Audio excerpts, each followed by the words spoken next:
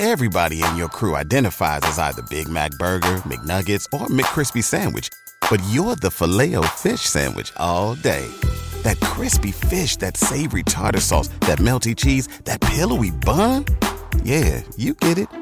Every time. And if you love the Filet-O-Fish, right now you can catch two of the classics you love for just $6. Limited time only. Price and participation may vary. Cannot be combined with any other offer. Single item at regular price. Ba-da-ba-ba-ba. Dress the History of Fashion is a production of iHeartRadio.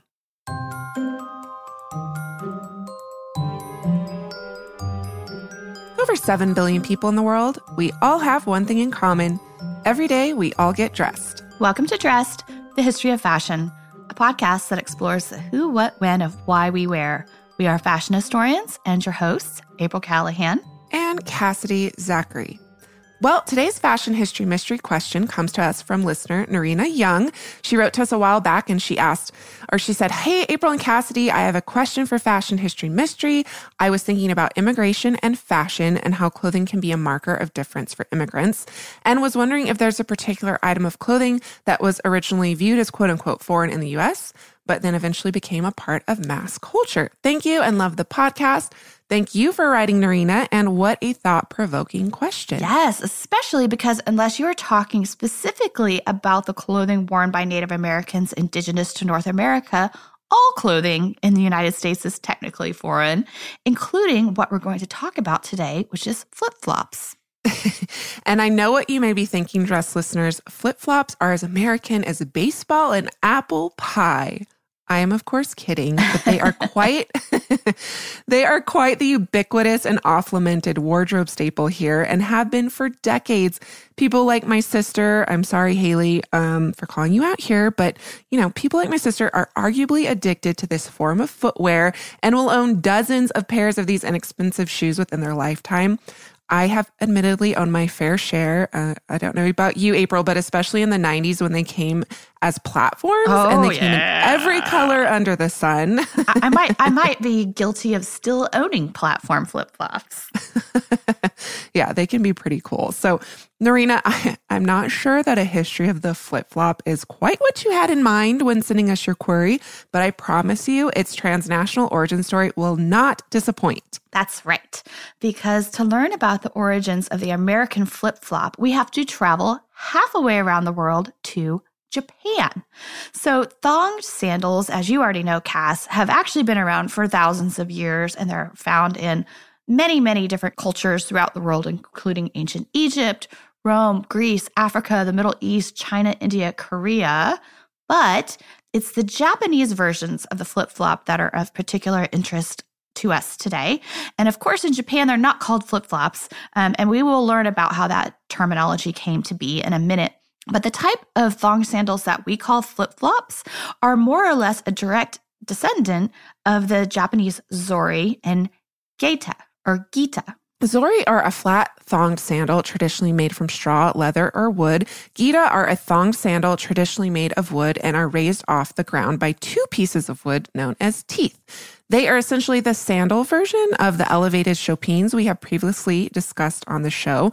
Those chopines were worn in Renaissance-era Italy, and they actually serve the same purpose as Japanese gita: keep the wearer's feet and clothing away from the dirty city streets. And apparently the roots of gita can be traced all the way back to the 5th century when they were invented by farmers who needed to elevate their feet above the water while they were planting rice in the fields. And by the 17th century, society's elite had also adopted this innovative form of footwear into their wardrobes. And then by the 19th century, industrialization allowed for mass production of both gita and zori, and thus they became adopted across Japanese society en masse. But in Japanese culture, these type of thonged sandals also serve another practical purpose. They are easy to take on and off. So in Japan, historically and today, it is customary for men and women to take off their shoes when entering certain places, such as, a sacred temple, a restaurant, or a person's home. So these sorts of easy on and off shoes were a necessity. But just when did these shoes make their way to America, a place where these same social practices did not exist exist? And how are they transformed from these durable, practical straw and wooden versions we've talked about, April, to this kind of flimsy, plastic, flippity-floppity, version we all know today?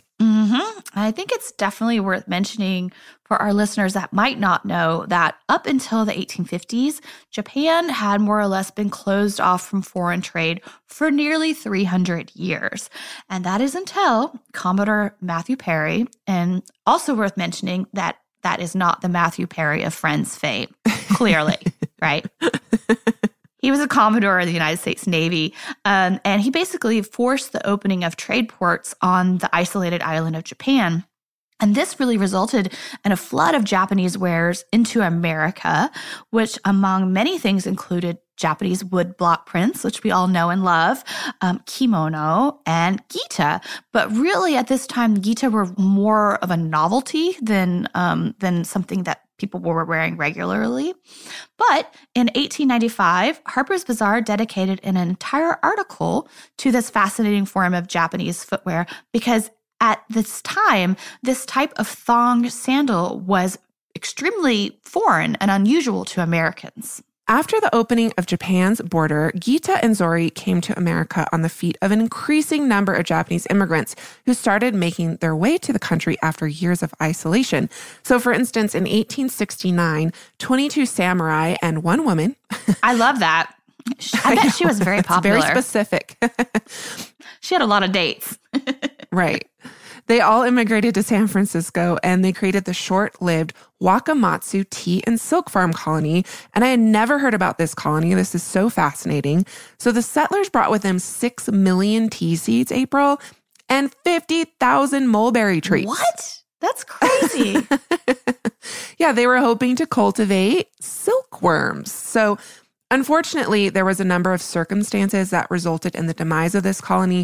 It was very short-lived. It only lasted from 1869 to 1871. But because it's considered to be the first permanent Japanese settlement in North America, the site is preserved today as part of the National Register of Historic Places. Oh, that's fascinating. Maybe it was short-lived because they only had one lady with them. Just saying. Girl power. Need more girl power. But while Japanese were immigrating to the United States in the 19th century, they were also immigrating to Hawaii, which was not yet an official state at this time. In 1893, the United States supported a coup d'etat, which overthrew the Hawaiian monarchy, and then Hawaii was run by a provisional government until it became a territory of the U.S. in 1898. And a lot of these Japanese immigrants were coming to Hawaii to work on the island's sugar plantations in the 19th century. And along with them, they brought their native dress and culture, and this included the Japanese zori and gita. And it did not take long for zori to become a staple of native Hawaiians' everyday wardrobe because they were really practical sandals in this hot climate.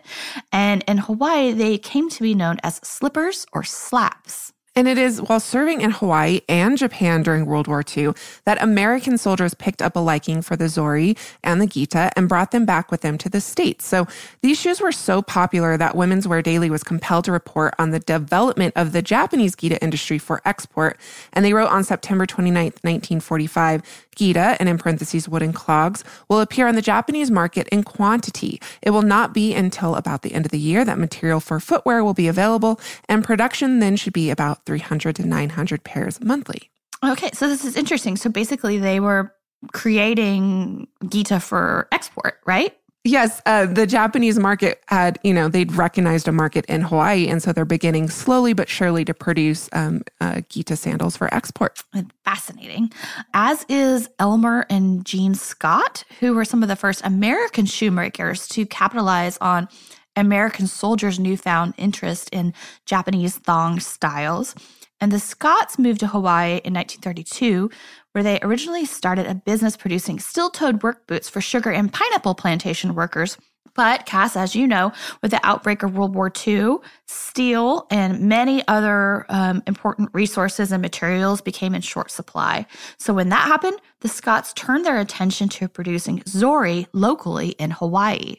Needless to say, the Scotts found themselves catering to what turned out to be a huge market, especially after Hawaii was made a state in 1959 and tourism to the island skyrocketed. and more Americans return to home after vacation with their new thonged footwear. Elmer and Jean's son now runs the business. It's still around today. And he recently told the Hawaiian Times in an interview, quote, "We were probably, if not the first, one of the first to actually make a flip-flop or thong or slipper in the U.S. because most people back in the 30s, well, they weren't really wearing anything between their toes." And I love this terminology that we've mentioned slipper because my boyfriend is Filipino and he calls his flip-flops slippers. And I didn't really understand why that is, but now I do. So the slippers were originally made of leather, but in the 1970s, the company started using rubber soles and nylon straps to service one particular market, which were surfers, which makes perfect sense being in Hawaii. And the contribution of surfers to the U.S. flip-flop phenomenon cannot be underestimated. And these surfers really had hit Hawaii en masse in the 1960s. And upon returning home, they brought back, of course, their Hawaiian shirts, their board shorts, and also flip-flops. So, of course, with this success, it wasn't long before the company Scott Hawaii, as it was known then, met with some competition. They were soon joined by two other quote-unquote sandal companies that still exist today. The first is a Brazilian company, Havaianas, which was created and patented in 1966, and they claim to being the first to manufacture flip-flops out of rubber. And Cass, I found this fascinating. The name Havaianas actually comes from the Portuguese word for Hawaiians. And all the flip-flops that Havaianas produces actually come with a little pattern on the sole of the shoe that resembles the Japanese zori. Right. And so you've mentioned now Havaianas. We've talked about Scott Hawaii, but there's also the really famous brand today known as Rainbow Sandals, founded by J. Sparky Longley in 1974. So after repeatedly encountering discarded broken sandals while surfing, Longley says, "I was determined to make a comfortable sandal that was durable enough to last and strong enough to hold together." But notice Jay used the term sandals. Scott Hawaii similarly uses sandals in marketing their footwear, not flip-flops. So if flip-flop companies aren't even using the term flip-flop, April, just where the heck did it come from? Well, we're going to get into that. So flip-flop as a term, not applied to footwear, is actually thought to have originated sometime in the 17th century. And it was used to apply to just about anything that either quote-unquote flaps or flops. But when we see it first applied to footwear, well, of course, for our answers, we turn to our tried and true resource, which is, of course, online digitized newspapers and magazine archives, where we found in a Women's Wear Daily article from July 10th, 1936, an article that was talking about a new type of toeless evening sandals that at this time, the term peep toe was first coined. Yep. And now we get to really geek out and get into the archives. So this article says, the new evening sandals, however, introduce many cuts which distinguish them from those of last year. Toeless effects are prevalent, usually small openings, and one designer recommends, as of chief style importance, sandals which introduce an extended sole for protection and interesting cuts of the upper at this point. Triangles, squares, ovals, novelty effects suggesting scalloped outlines. Quote-unquote peep toes is the way another designer characterizes them to give the impression of smallness at the opening of the toes. And apparently these shoes, which were open in the back, because the article continues, all resistance to the open back seems to have died down as the designers see it. However, it is remarked that the question of fit here is a very important one, with additional comment that most manufacturers are doing a very good job in getting this portion of the open shoe to fit snugly to the foot without the flip-flop, which was originally associated with such constructions. So, there you have it, Cass. This is where we first kind of begin to see this term flip-flop being used in relationship to a shoe, but it's still not exactly the flip-flopped, the thonged version that we're really talking about today. Right. But in the 1930s, we, of course, are still pretty far from the plastic mass-produced flip-flop that we all know, but we at least know that the term flip-flop was part of the fashion vernacular. But honestly, I was very hard-pressed to find many other mentions of flip-flops in the Women's Wear Daily Archive, although there are quite a few flip-flop hats, which I found amusing. And the first ad that I found that even mentioned flip-flops, as in relation to what we know as flip-flops, was in 17 magazine, of all places. It was in August 1980, and it advertised this product called Slap Socks. Before you put those thongs or flip-flops or go-aheads or whatever it is you call your sandals into hibernation, check out Slap Socks, the perfect way to winterize your casual footwear.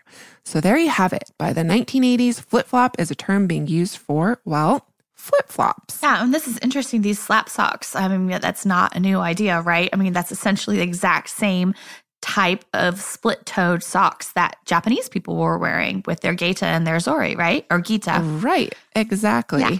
So needless to say, the flip-flop is alive and well in the United States today, even if the wearing of socks with them probably not so common. But where Scott Hawaii manufactures 300,000 pair of their sandals a year, Rainbow Sandals produces upwards of 2 million. And we're talking about an industry that is reportedly worth $20 billion.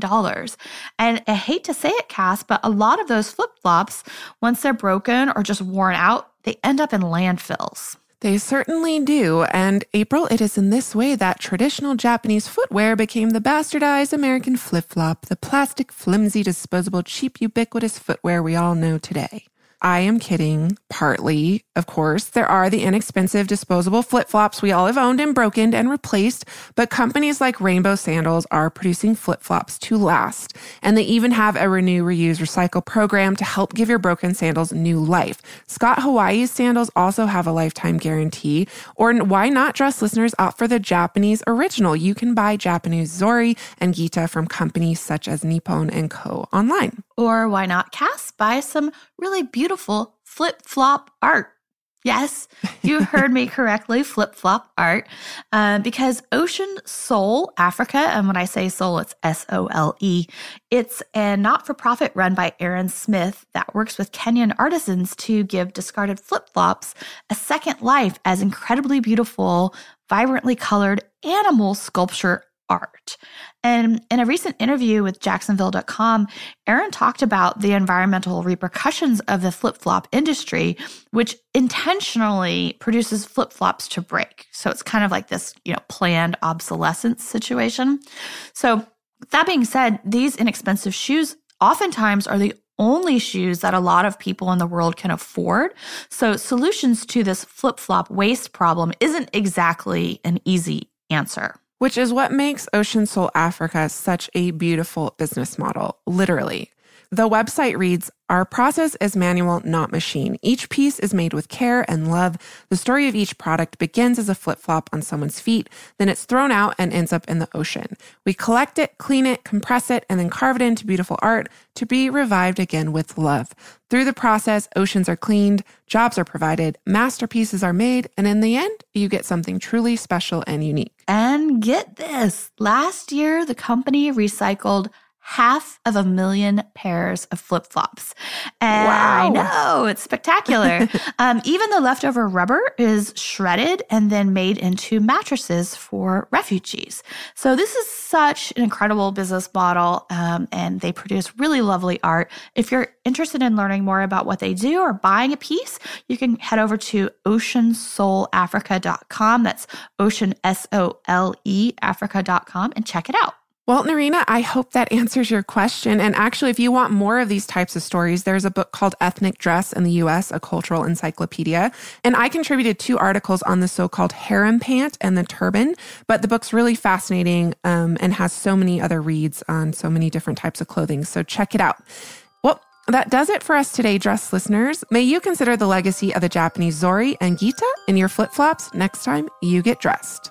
We still have 3 spots left for our June 2020 Dressed Fashion History Tour of Paris. So if you would like to come join us in the City of Lights, you can head over to likemindstravel.com for more information. Also, if you have a moment, please take the time to rate and review us on iTunes. We love hearing from you all, so if you would like to write to us with your own fashion history mystery question, you can do so at dressed@iheartmedia.com. Be sure to also follow along on Instagram at dressed_podcast, which is also our Twitter handle, and you can also follow us on Facebook at Dressed Podcast without the underscore. Last but not least, thank you to our producers Holly Fry, Casey Pegram, and everyone else at iHeartMedia that makes the show possible each week. Thank you, too, to our Dressed listeners. We love you and couldn't do it without you. We will catch you next week.